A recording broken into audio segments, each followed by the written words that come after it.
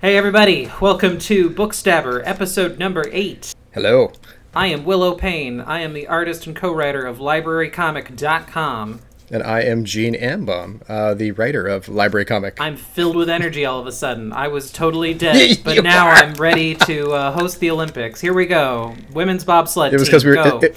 It was because we were just talking about Maria Bamford, and we found a point of agreement that we both love Maria Bamford, who I saw last night. Okay, I think that I am of the opinion that we both like a lot more things. I think you come from a place that we have more in disagreement than we have in common, which I think... No, not at all. Not at all. No, well, no, every time you're surprised. I like Maria Bamford. Are you... I wouldn't be surprised to discover that you liked Patton Oswalt or someone, right? Right. No, I do agree with that. But I think... and I would guess that you like Patton Oswalt to some extent as well. Yes. But there are a lot of comedians that I enjoy that I don't think you would like. Well, okay, name a comedian that you don't think I would like. Who did I listen to recently? Let's see. I think you might like Nate Bargatze. Do you know who he is? Doesn't sound familiar. Is this an older comedian, a newer guy? No. He's probably around 40ish, maybe late 30s. He great special on Netflix called The Tennessee Kid that starts with 3 jokes that are just wonderful, and the third one takes place in between Tacoma and Mount Rainier in Washington State. So I highly recommend that one. I think you would enjoy him, but I don't think you'd like Tom Segura. Yeah, I think I have seen Tom Segura, and it wasn't quite for me. So I think you're right on that one. But yeah. I might have to revisit it. I don't know. Maybe it was fine. I probably didn't hate it, you know. But let's talk about things that I do hate, like books. What did we read this week or this month, Gene? We read a book I just absolutely love. I reread it. You read it for the first time. It's All the Birds in the Sky by Charlie Jane Anders. It's the first book by Charlie Jane Anders that I ever read, and I read it after my friend Gina introduced me to her on the street in New York. This was the first time I read it, probably I want to say 10 years ago. I was there for Book Expo, and I did not know who Charlie Jane was, and she seemed delightful. And so after I met her on the street, I wanted to read her book, and so Gina recommended that one, and it was so good. It was so good that I have a physical copy on my very small, I love these young adult books, bookshelf. And I know this book wasn't really marketed as a young adult book, but I think it very, very much is. And I thought it was just Neil Gaiman-esque enough for Willow to like. So and with that, before we go any further, we're going to spoil this book, I think, from toe to tip. This is going to get spoiled. Yep. We try not to spoil things, although I think, I don't know. It's unavoidable. You should go read this book right now, is my advice. It's so good. Well, I don't know. I don't know, Gene. Well, no. I just want to say, if you have not read this book and you have any inkling at all to read this book, do not listen to this podcast right now. Go read the book first, or at least start the book. And if it's not the book for you, maybe listen to the podcast. But I'm telling you, it's probably the book for you. It's just amazing. Or if you're like me, Willow, and you just don't care about spoilers, listen to it and then decide. Okay, fair enough. All right, so All right. So today Willow's going to do the pitch. I'm very excited. I'm going to try. I may chime in. Here you go, Willow, and tell me about this book in a way that I would know if I should read it or not.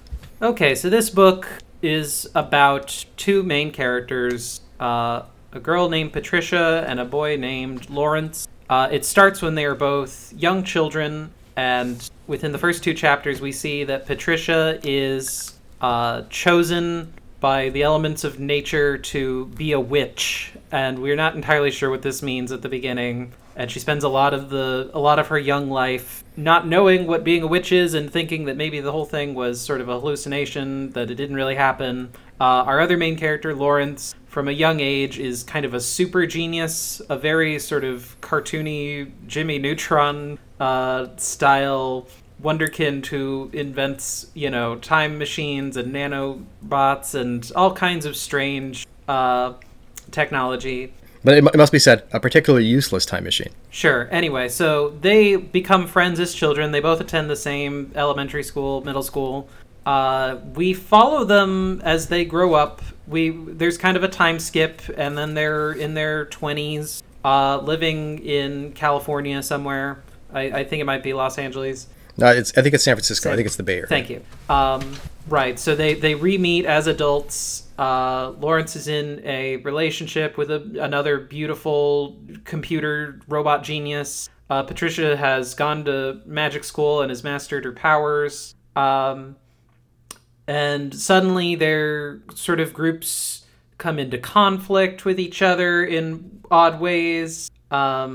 Lawrence is, sort of relies on Patricia's witch abilities a couple of times, even though he doesn't really like them or understand them. Eventually, the world is brought into... The stakes get raised as natural disasters start destroying the world effectively.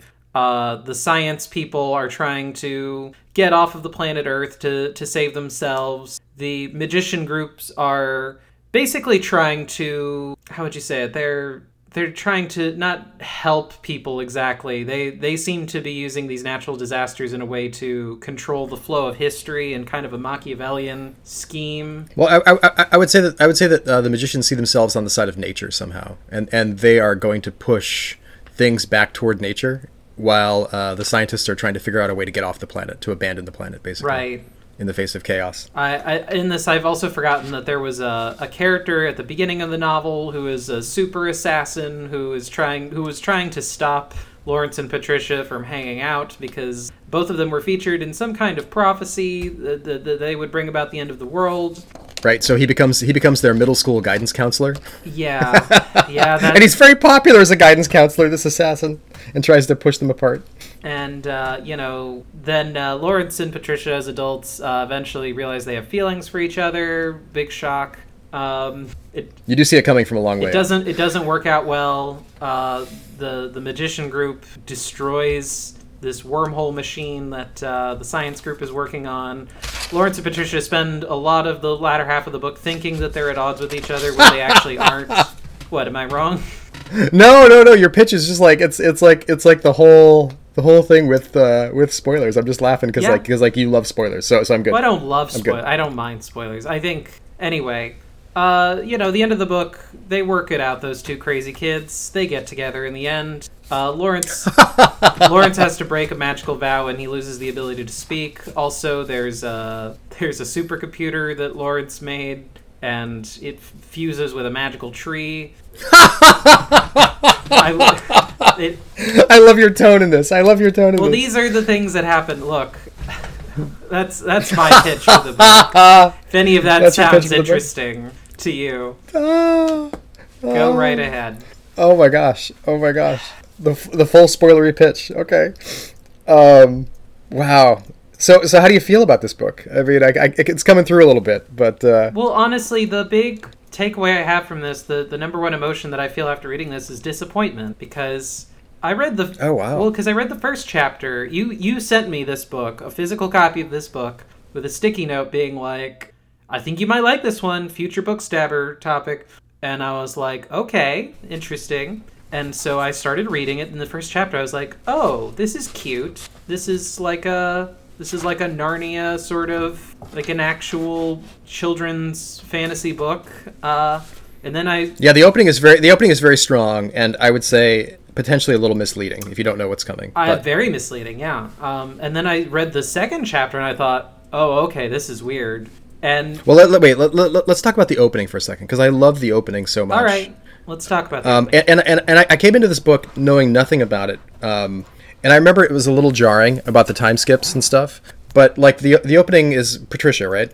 Yes. And she gets lost in the woods, and she finds her way to this tree, this clearly magical tree, and there's all these birds there that are talking to her, and they're called the Parliament of Birds. It seems to offer something of great promise to her, right? Like they basically tell her she's special, and that she has a duty to do the right thing, and they ask her a question: is a tree red? Which she never answers, and so that happens, and then Lawrence, very young, I think they're like 7.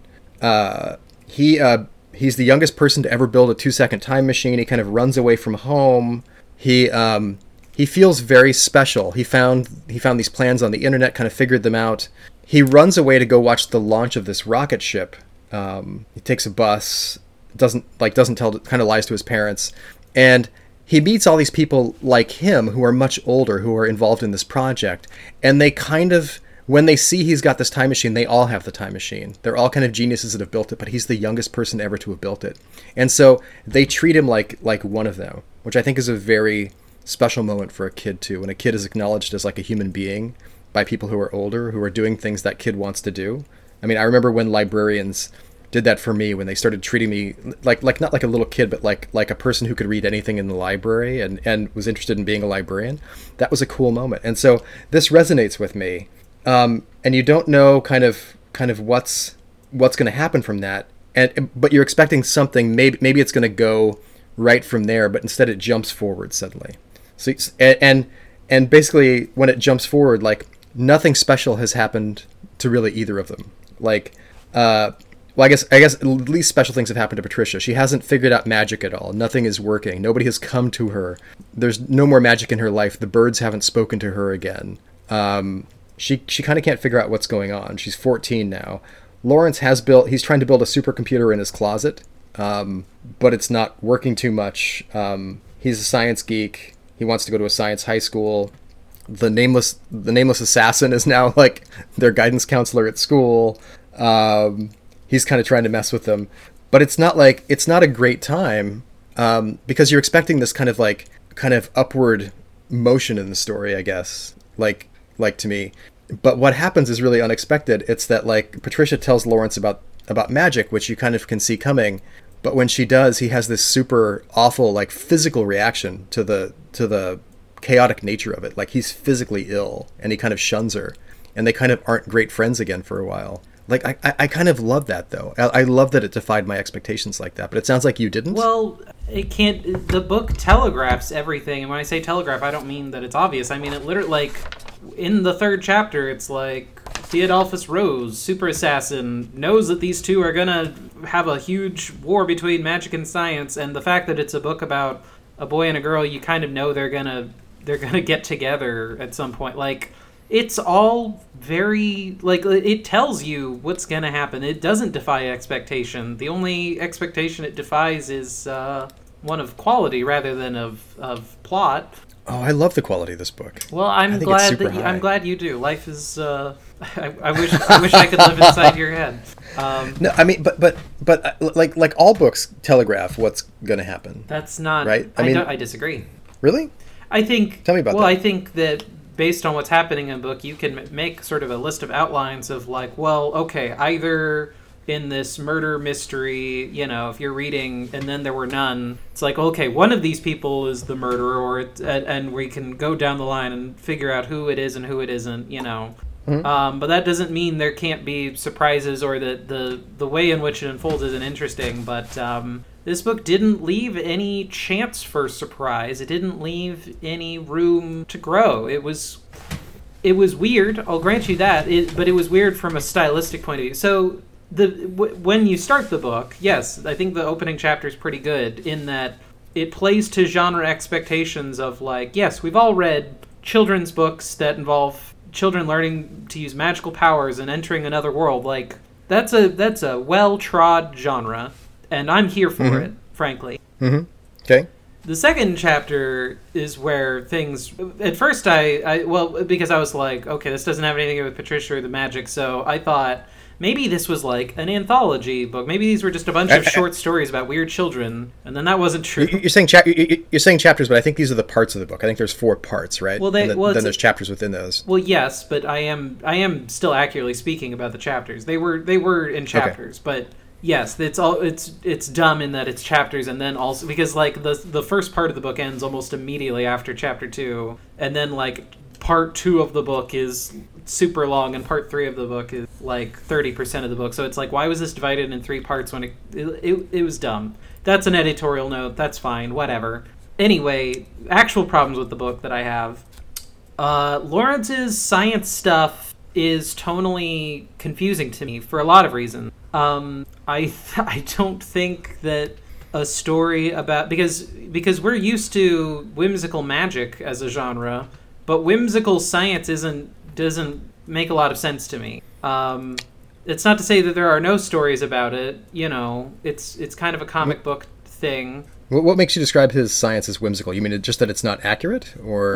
Well, yeah, okay, so yeah, because some of the science is real and some of it isn't in a weird, like, so by the end of the book, they're trying to make a wormhole generator to get off of Earth, and you're like, okay, that makes sense. But if at the beginning of the book if the first thing that happens in the book is that they invent a kind of time machine, and he invents a real super AI and nano, but like I don't have an exhaustive list of every bullshit gimmick item that he invents in this book, but there's quite a few of them, and a lot of them are thrown out as like oh yeah, no, I have anti-gravity right here. Like, he has all these things, and he has them by the time he's like 12. And well, I mean, I think the only thing he has by the time he's 12 is he has the he's working on the supercomputer, which is partially brought about, like, the computer does or doesn't achieve sentience, depending on what you believe in part 2, because Patricia spends a lot of time talking to it because she needs somebody to talk to. But there were other things. No, there were examples of when Patricia was being bullied in school or whatever, that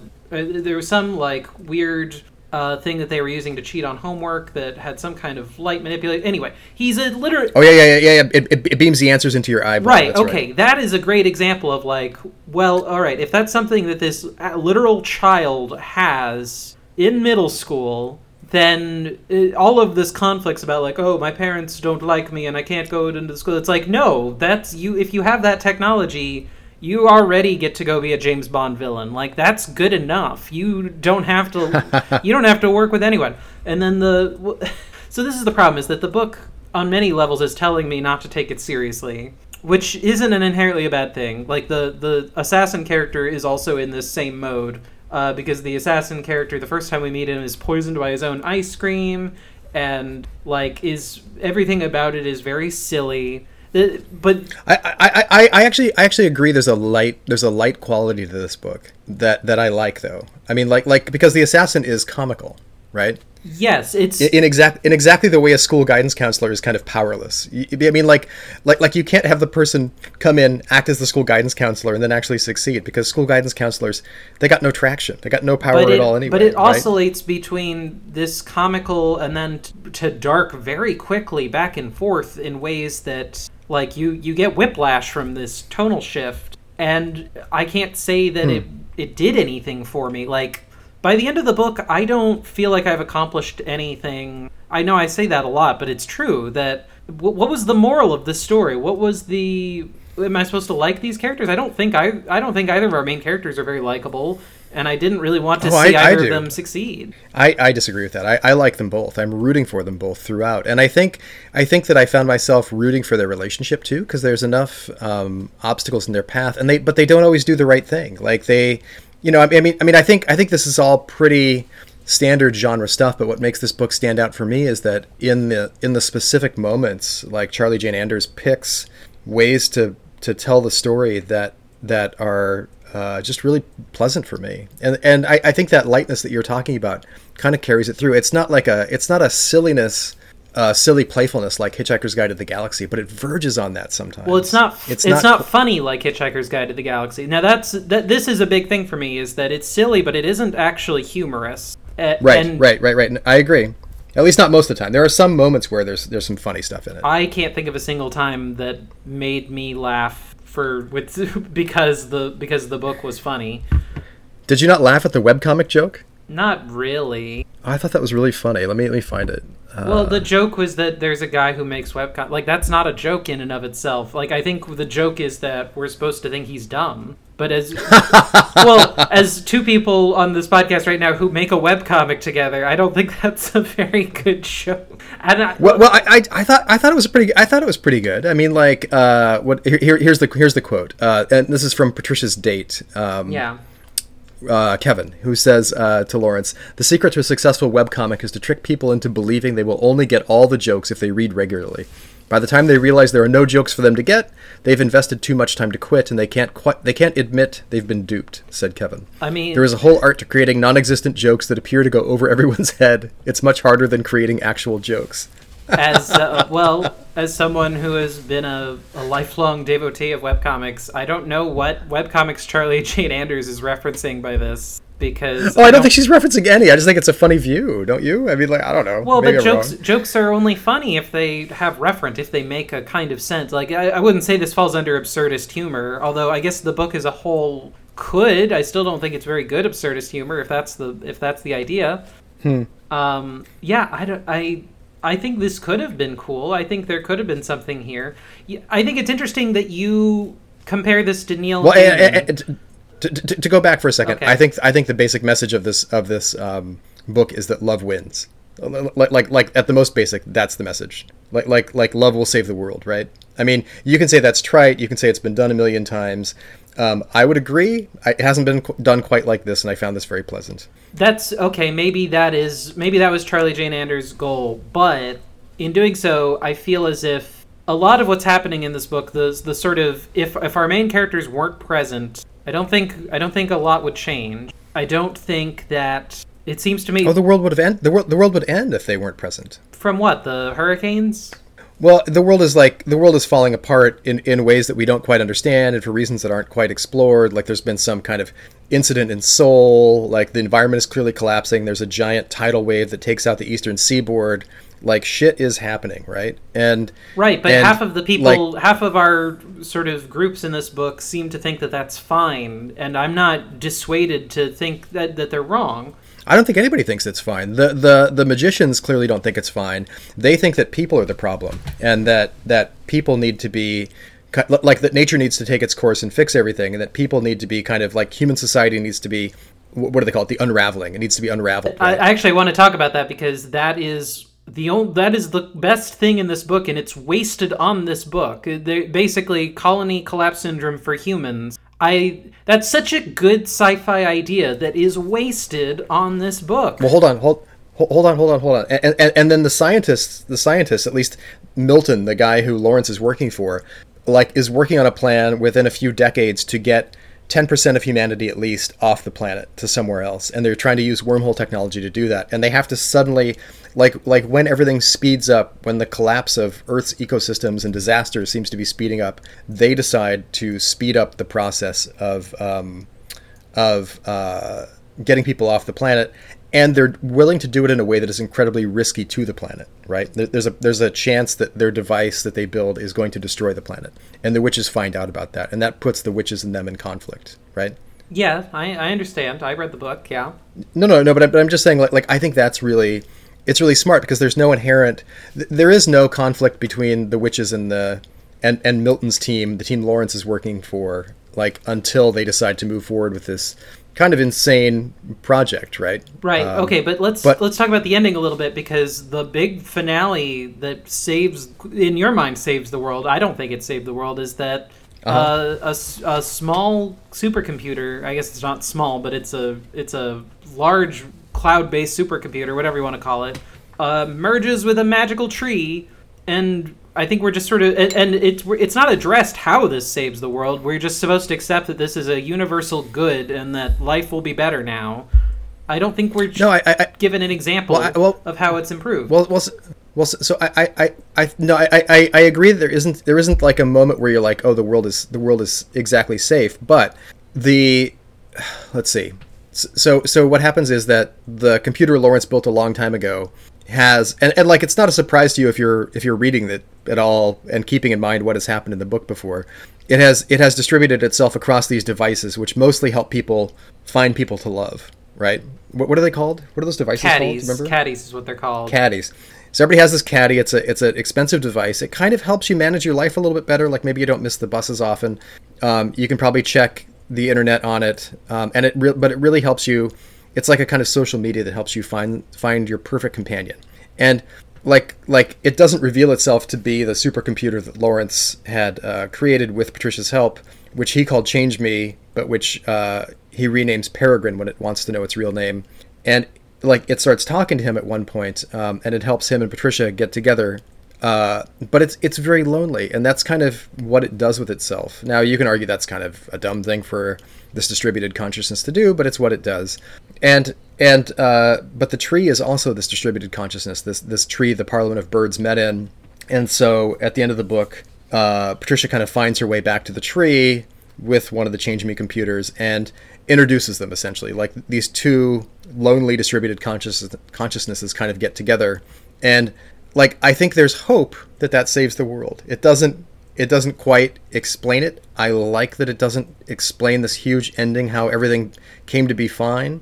You have to kind of believe in the power of love, like you believe in Lawrence and Patricia's love. I think at that point, I believe in the power of love more than I believe in this book. Is the thing.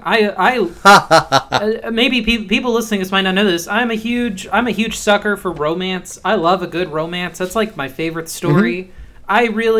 I'm really all about that. This is not a romantic story. I don't think there's chemistry between these characters. I don't think these characters that's interesting. Have legs to stand on. They're not well fleshed out. What did you think about the sex scene? Did you like the sex scene, or did you hate it? I hated the sex scene. Oh my god. Really? I was sitting alone in the middle of an Indian restaurant a couple weeks ago trying to finish this book, because it was a slog for me, honestly. Every time I picked it up, I was just like, oh god, okay, let's work through this. It's not a long book. It's just arduous because I think it's boring. And I got to that scene and I was like, why? And okay, this is a larger point in general. Who are sex scenes in books for? Like, who are they actually for? I also agree with you on that. Like, they generally just, I'm like, oh, I got to skip this. But this one I found delightful. I thought it just fit. Really? I thought it was very character based. I did. And I love the descriptions of their shaved pubes. Was that the? Well, I did. I mean, I didn't love every detail of it, but I thought it was awkward enough and kind of, it was just in character enough to be completely delightful. And I like the aftermath of it as well, which leaves them both pretty shattered. Like it happens just as the tidal wave is taking out the eastern seaboard, and after their caddies kind of come back online, they find out that Patricia's parents have this like last harried call with her, and she goes off, and then Lawrence is brought into the project, and they don't see each other for months. Which is dumb. This is a part of the book that I think is really dumb, is this idea of, oh, we just can't talk to each other. It's like, well, one of you is magic, so you absolutely could talk to the other person. That is not an excuse. No, you're magic. You can do it. Not only is she magic, she's like the chosen one. So actually, she should be very good at finding a way to talk to her boyfriend. All I can tell you is I totally bought it. Like I bought into it. I flowed along with the story for the second time. The first time I remember it being just as delightful. The second time really held up for me as well. So, and I often find, I have to say this, I often find that when I reread books, they are not as good as I remember them being. But this book was probably better for me the second time. If a man tells me that he loves me, and I have magic powers, and I have to go away for a while, there is no way on God's green earth that I'm going to let him. I'm going to keep him from talking to me. I would kill 100 men to.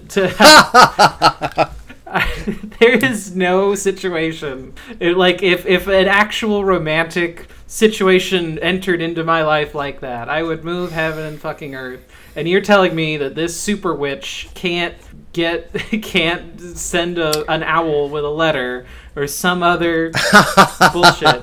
No. I'm going to tell you, Willow, I would read your book too, and I think I would enjoy it. Well, this is what I'm realizing this as we're talking, is I'm just like, I could just write anything, and I think Gene would like it. It's like, all right, here's my premise here's my book. It's about a guy. His entire life is killing and butchering pigs. He's a pig butcher. He butchers pigs every day. One day, he finds a magical penny whistle that takes him to the land where all the pigs talk, and also they invest in crude oil. And he decides to become a polygamist, and he marries 5 pigs. And and the rest of the book is just about his... I think you shouldn't give away this intellectual property, Will. You might want to delete this. I mean, writing the story on the fly. I own it. It's fine. I'm not giving it away. Look, someone else can make their own pig polygamist magic book. That I can't keep you from doing that, but I will say this. I will say that when I have met somebody or know somebody, I am inclined to enjoy their book, but not nearly as much as I am inclined to enjoy this book after having met Charlie Jane for like what was probably like 2 minutes in passing. This book stands much more on its own. Now, the last romance I read before this, and this is not a romance, but the last romance I read was a period romance that my friend Barb wrote, and I was one of her first readers, and Barb was in my writing group, which we've all kind of stayed together, and we've known each other since I was probably 19 or 20. So for 30 some years. And I saw them actually last week. And I'm waiting for the sequel. And I loved her book so much. And I know that if anybody else wrote that book and put that in my hands, I probably would not love it nearly as much. But I am waiting for a publisher to find her book, which was marvelous. So Willow, if you wrote that book, I know you and like you enough that I would read it and enjoy it, and it would be great. So go ahead and write it. I will definitely. But that's beside the point. Give it great props. Next podcast you're going to suggest we read The Pigs of Venice, and it's going to be exactly that, and it's by some author you don't know. And it's a sheer coincidence. You're like, no, I love how the butcher falls in love with 5 separate pigs. See? Well, I now do want you to watch the new Nicolas Cage movie, Pig, which takes place in Portland, Oregon, and outside of Portland, Oregon, which I watched last week as well, which I really liked, and I liked it much more than my friends who watched it with me enjoyed it. So I would love to talk to you about that. But all right. So anyway. I think we've exhausted the topic of All the Birds in the Sky. Have we? Oh, there's so much more. Well, there's no, I bring it on, man. So I like the system of magic in this book a lot. I like that magic is divided into 2 schools that were kind of unified at some point in the past. And so the place, Patricia finally does go to magic school after she's a teenager, but only after she tries to save Lawrence from the military academy he's been sent to. Small spoiler. And so the school is called Elderslie Maze, and it was originally 2 separate campuses, there's like a place called Elderslie Hall, which is still kind of like the magic school with school uniforms. It sounds kind of British. Everybody dresses up to go there. It's a school. It's very formal. And then there's a place called the Maze, where sometimes you have to go to the maze, and at the maze you can do anything you want. You can behave any way you want. And it's kind of the maze is where you learn trickster magic, and Elderslie Hall is where you learn healer magic, I think. And those are the two main schools. And they've kind of been brought together, so everybody learns both now. Which I guess is to avert the great disaster that everybody finds themselves in now. I just like that idea. You didn't like it? No, I thought that was fine, but I want listeners to know that if they haven't read this book, that's not a big part of this book. That's a paragraph, and I thought it was a cool paragraph. I kind of wished that the book had been about that instead. You could have written a cool book about that, but I think we're given one actual example of trickster magic, and as soon as it happened, it was another one of these things that's just hugely telegraphed. The wedding ring that Lawrence has been hanging on to this entire book that he keeps talking about every other paragraph. Of course it's going to come up in this scene where Patricia asks for the smallest thing he owns. I got that. I was right there with Charlie. Oh, did you? Yeah, that was obvious, dude. No, not to me. I don't know, but okay. But yeah, no, I think the idea of there's trickster magic and healer magic, yes, that is a cool idea. I wish that it mattered in this book. And this is where I think we are very different readers, is because I've noticed a lot of the times is that there are these small details that you hang on to, and when you talk about it on this podcast, I almost if someone hadn't read this book, they might think oh, this is a huge part of this book. It's no, that gets mentioned once. That is not a huge part of this book. No, I agree that I have some kind of weird way of remembering books where I think this book really works for me too in a way. We've talked about this before. I don't know if we talked about it on the podcast, but I don't remember endings very much of books. Uh-huh.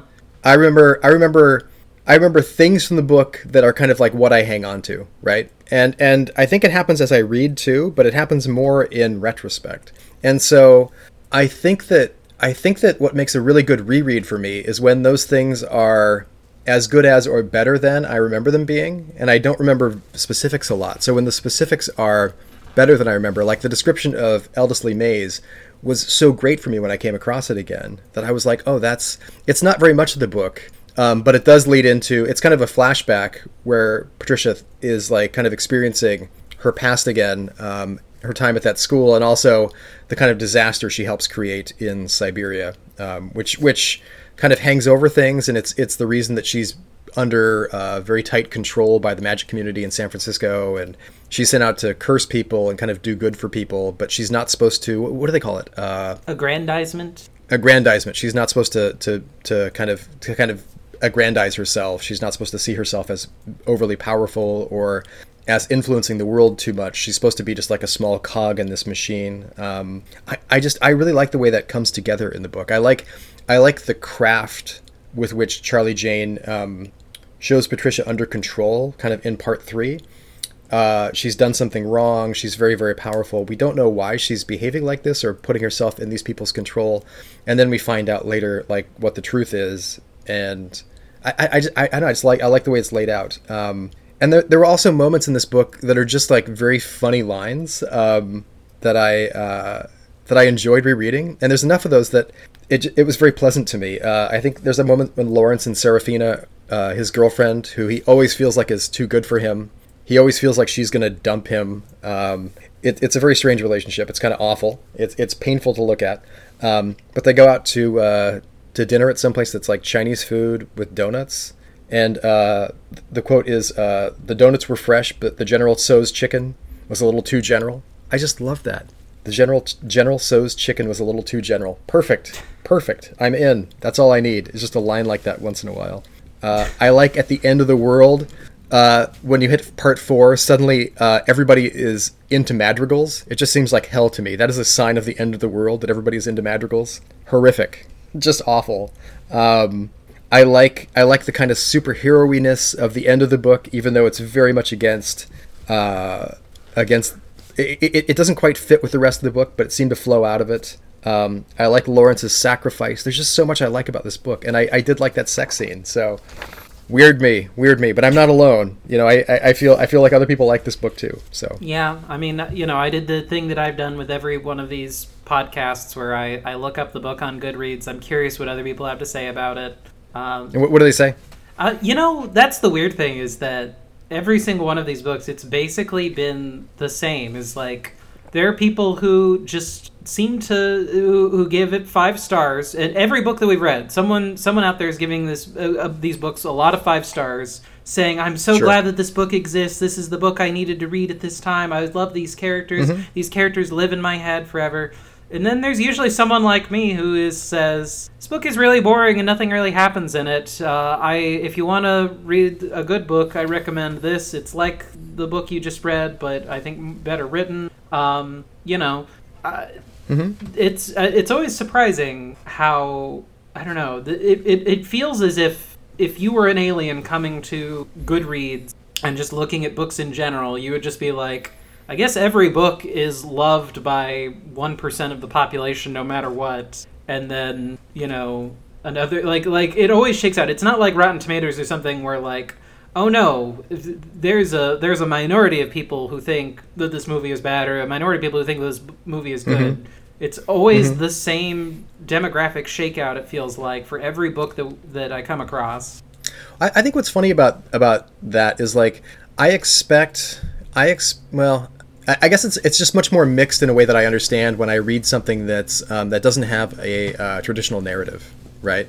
That doesn't have characters, or that doesn't like something literary, right?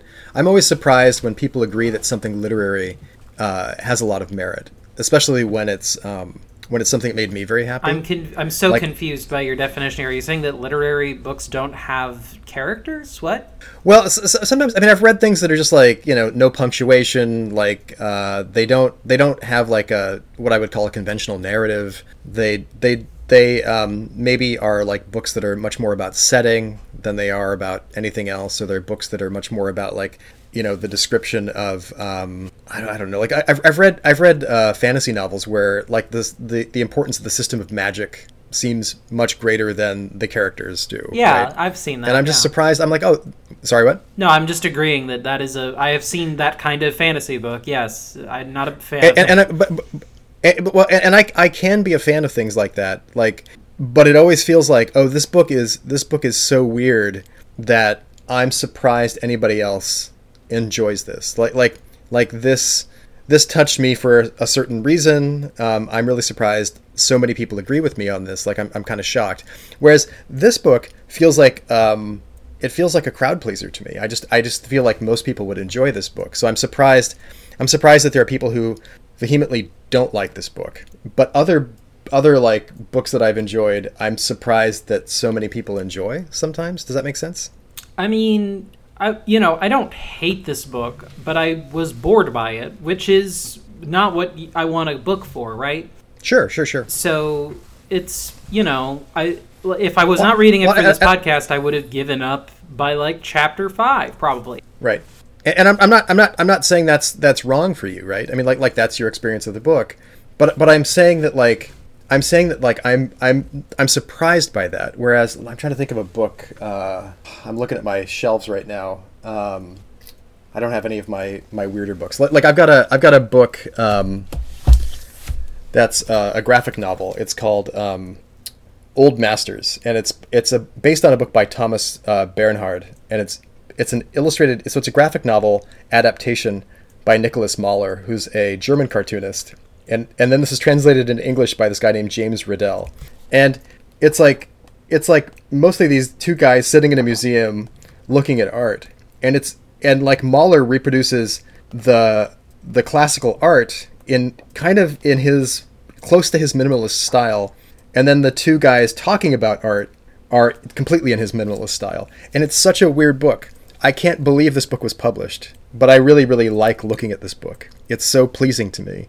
Now, I'm shocked that this book exists as a book and that anybody else really likes this book. It's so strange to me. And I wouldn't read a book on old art or like old artists if it wasn't a graphic novel. And if Mahler hadn't drawn this adaptation, I wouldn't be interested in it at all. But it's such a weird confluence of things that I really, really enjoy it. And I'm shocked that anybody else likes this book. Does that make sense? I don't know. I mean, but I don't feel like All the Birds in the Sky is anything like that. I mean, I feel like All the Birds in the Sky like ticks all these boxes just in a brilliant way that makes it very, very fun to read. But I understand that it's not going to make everybody happy.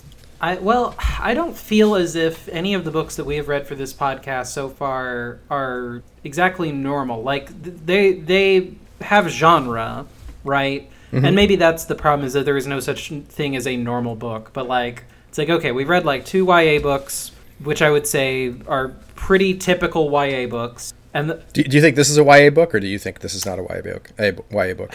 It's definitely like a YA book. I don't know, because I don't think it wants to be a YA book. I think it was not marketed as a YA book. It's not strictly a YA book. Yeah, but it definitely has a lot of YA appeal. I would put it in the YA section of a library. I would too if I were shelving it. And I don't know. I don't want to. So YA, I'm not anti-YA by any means. I think YA is a good genre that should exist. But there is a part of me that's like, I think a lot of books that I might put in the YA shelves are just like, well, yeah, this didn't want to be YA, but I wouldn't give this to someone who's a complex author who reads better stuff, I guess is what I'm saying. I think the thing that makes it weird for YA is the opening chapter. And then it's the progression of ages. Like this book. This is a book I think that I wish I had read when I was about 15 or 16. But trying to get me to read that far into it, to get past the 7th chapter on them as 7-year-olds and them in the chapter as 14-year-olds would be tough, right? Like that's kind of an adult thing to read. To get past those bits. No, I disagree. I don't think that's weird or hard for younger readers. There are plenty of books that I read from ages 10 to 15 that regularly had like time shifts in aging. That's not weird. I don't think that's weird at all. Well, but I think the YA genre itself, the books are usually like the character's age is usually slightly above the age of the kids they're marketing them to. Like that's kind of the rule of thumb, right? And so I'm just saying like in strict terms, this doesn't quite fit in there. Like I think it does. like I'm agreeing with you, but I also think that from a marketing point of view, it would be a little hard. But I think that has everything to do with the expectations of the genre that have been put on it by marketing people since like 2005 onward, right? Like, because there didn't used to be a genre called YA. We used to just have books, we used to just hand kids a Christopher Pike or a Fear Street and just be like, yeah, you'll like this. The good old days, the days of chaos. Well, I'm not saying they were chaotic. I mean, and those were books that, like, ages 13 to 14. Like, that was a kind of genre in and of itself. There was an expectation that you would read books about ages of certain characters and so forth. But at the same time, if you were a 10-year-old and you wanted to go read Old Man and the Sea, your librarian wasn't going to stop you, right? Unless they were a good librarian, but that's beside the point. Wait, what? I'm just kidding. No, I'm just kidding. I hated The Old Man and the Sea. Well, yeah, sure. But that's a whole other issue. Let's really dig into Hemingway while we're here. Give me a separate piece anytime. But no. Okay. All right. Are we done talking about this one? Yeah, I think so. So if you have a suggestion for something we should read that you think Willow might like specifically, please email us. What is our email address, Willow? I think it's bookstabberpodcast@gmail.com. Is that right? Is that right? You're the guy who control. I don't have the login to this email. I don't have any insight into it, so I don't know. You have to tell me. Well, it's so funny. I have to look it up. Hold on. If we recorded these more than once a month, we might remember. I know. Phil. All right, everyone, it's time for the Vamping Hour with your host, Count Vampula. The Children of the Night shirt. It is bookstabberpodcast@gmail.com. See, I was right the first time. Or you can just email me, geneambom@gmail.com. That's fine, too. Any suggestion, just a short pitch. Tell us if we can use your name if we do read the book together.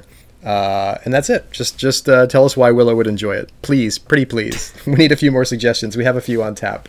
But, yeah, that's it.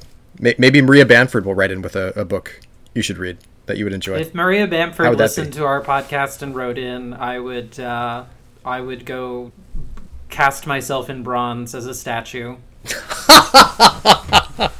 I'm going to shoot her an email now and see if I can get a suggestion for her. Don't you dare. Does that count? I think it does. All right, everyone. Thanks for listening. It's been. Thank you so much. Yeah, it's been a time. Have a great month. Keep stabbing. Keep stabbing. There you go. Okay, and don't kill the podcast right now. Okay. Okay, that's fine. Because here's the deal. After we finish recording every time. Yeah.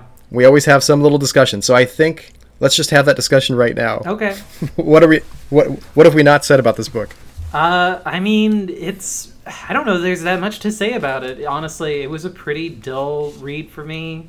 I feel bad. I feel bad because you picked this one out for me, and I feel as if a lot of the books that we've read so far, you thought would be sort of an interesting litmus test, or you would think would be interesting to read on the podcast for genre purposes. But I feel like this was the first one you're like, Willow would like this. And yeah.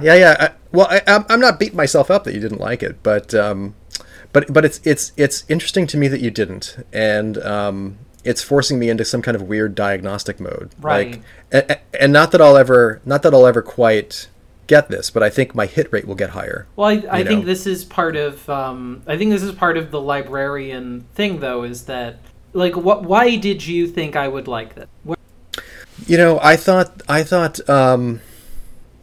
I honestly thought you would be drawn to the characters more. I thought you'd be drawn to the characters, and that the characters would take you into the world, and that I thought you would see everything coming. I didn't think this book would be a book that would surprise you necessarily. I think it telegraphs itself very clearly, but I thought there were enough light moments, and I thought that the lightness of tone would be very pleasing to you, along with the magic. I didn't know how you would react to the scienciness. I didn't think you would necessarily root for Lawrence, but I thought you would really be rooting for Patricia.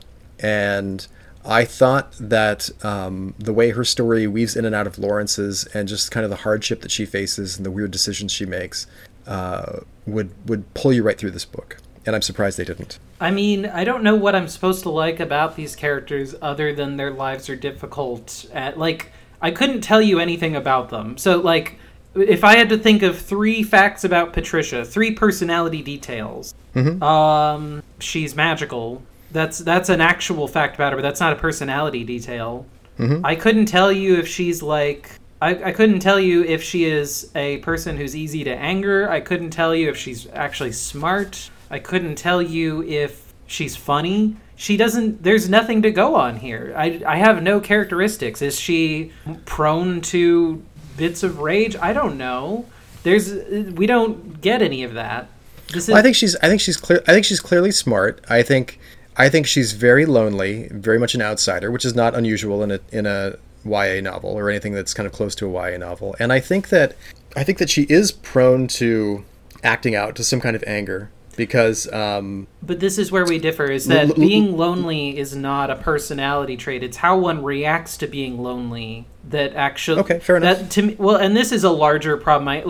This is my writing class. If I'm teaching a writing class, this is the thing I want people to understand, is that when you go into a writing class, you are asked to create a character, and your character is a list of facts, and it's like, what's their birthday? What's their blood type? Do they like Korean food? And you go on and you make these lists, but you don't... Well, no, this is how it actually happens. I've been in multiple writing class, and they do this exercise, and it's a bad exercise because by the end of it, you don't actually have a character. You always end up with, like, all right, a grizzled veteran police officer who, she's abusing painkillers, but you have a description... But what you don't know is, well, how does this character actually react to a situation? Which is how you know you actually have a character. Like, characters are defined by their actions, much like people in the real world are. It doesn't matter a lot whether or not you like sushi, but it matters a lot how you respond when the Emperor of Japan summons you to his castle, right? These are the telling details. And with that in mind, I think both Patricia and Lawrence are very passive, uninteresting characters because, yeah, they do things like invent a laser that beams information into your eyeball, and then they do nothing with it, right? The AI is more active than Lawrence is throughout this entire book. Look at Lawrence though. Lawrence like invents things. He runs away from home for a brief period of time to try to see this rocket launch. He tries to keep his head down. He tells the guidance counselor off, which costs him. The guidance counselor sends him to military school. And when Patricia comes to save him, he doesn't want to be saved. He needs to face it. He knows that he needs to face it. And then he gets through it. And then he clearly takes this crazy job in San Francisco, and when we meet him next, he's dating a woman who he thinks is too good for him, which tells me a lot about him. Not that he's dating her, but that the way he reacts to that relationship tells me a ton about him, and the fact that he values that relationship. It's incredibly sad. Yeah, but I still see that is all still very much passive information. Like okay, so this is part of like the hero's journey, is that. Well, I think maybe the discussion we should be having is that, like, I don't think this is a very straightforward hero's journey, and I do agree with you. There's a level of it's not exactly passivity, but it's not swinging the sword at the right moment or facing their fears exactly. Although they do some of that. Like not really. I think this is. But I mean, like part of their fear is about like kind of getting together and admitting their feelings for each other. And part of their fear is then turning away from that, to kind of like they're overwhelmed by their duties and tasks and kind of the easy thing in front of them, which for Lawrence is going to work on the project, and for Patricia is going to try to save her parents after the tidal wave, after they get together. I mean, it's quite it feels quite realistic to me in that sense. Like, a lot of people aren't that active, so they feel like they're more real to me in not being like Dorian Hawkmoon in the Hawkmoon series, Michael Moorcock's Eternal Champion book that I like the best, right? Where they're just like fighting giant flying grasshopper people or whatever the hell it is, right? People dressed in beast masks and armor and, with blasters and going to ghost planes and whatever. Like I like that's not how this book goes, because there's something pleasing about that to me. But this book feels more real in that. See, you should have recommended me Hawkmoon. That would have we would have had a real discussion. Well, believe me, someday we'll read Hawkmoon together because I'm loving Hawkmoon. But I've been rereading it. I've reread the first 2 books I think in the last year or two, just as pure nostalgia. And they're so crazy in what they are, but they're so kind of fun, and they remind me of why I loved them when I was like 13, right? I mean, they're amazing books, and I'm so glad nobody censored my reading when I was a kid. Well, okay, let's talk about a story that is about quote unquote real people that doesn't involve lasers or swords. What's like a drama piece? Well, I mean, I'm reluctant to talk about The Descendants because I know you hate it. Well, yeah, also not a good story. No. Well, but I like it. I mean, like, Please Ignore Vera Dietz, I thought was more real than this. Let's talk about a classic. Let's talk about The Great Gatsby. I've never read it. You've never read The Great Gatsby? I read an Australian graphic novel adaptation of it that came out in the 90s or early 2000s. All right. I've tried to read that novel. I just can't. It's not something I want to read. All right. Well, I mean, if you were teaching a class and I was taking the class, I would read it, but I would pull myself through it, and then I might love it. But it's like I like The Great Gatsby. Yeah. That's great. It's a good book. There's a new graphic novel adaptation that came out this year that maybe will be the thing that gets me to like it, but I haven't picked it up yet. So. All right. See, this is going to be the impossibility of us finding anything that we've read together. Well, that we both like. What did you read in high school? What did they give you? I read a lot of Vonnegut. Okay. Sure. Yeah. I like Vonnegut. I mean, I love Slaughterhouse-Five, but it's not realistic. I love Cat's Cradle, but it's not realistic. Right. It is science fiction. I'm surprised. I mean, I liked God Bless You, Mr. Rosewater, but I don't think that I remember it enough, or Breakfast of Champions. I don't think I remember those books enough to talk about them right now. I haven't read those, yeah. I mean, I read most of Vonnegut's catalog, and then I read, at the same time, I read most of Philip K. Dick's catalog, back when they were hard to find. Sure, I had to haunt used bookstores and find the whole thing. Really enjoyed those, and they are the most talky, kind of ordinary science fiction books. You know, very, very light dose of science fiction for the most part. But just people chattering away to each other. Have you read Pride and Prejudice? Long time ago. Okay. Pride and Prejudice is great. I love it.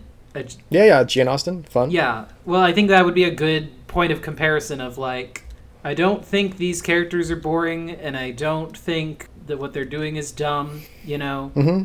Yeah, okay.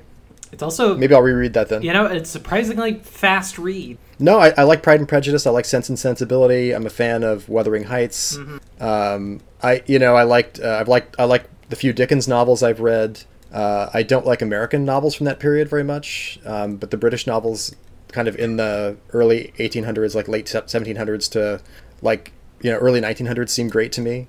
At least the ones that have stuck around that are canon. Yeah, I don't know. Maybe we should reread a classic together. I don't know. Okay. I mean, that would be fine. We've already resigned to do this comics. Yeah. All right, let's do the comics thing first. I guess this is the end of our side discussion at the end. Okay. Which I'm excited we've kept. Well, I'm not sure. Right. I'm not sure how this will work editing wise. Well, it's your call entirely. All right. Should we sign off? Should we stop now? No. I'll just move the sign off from earlier here or whatever. Well, I'll figure it out. It'll be fine. Well, I think it's kind of fun to leave this as the end, but I don't know. Okay, I'm stopping my recording. 3, 2, 1, stop it.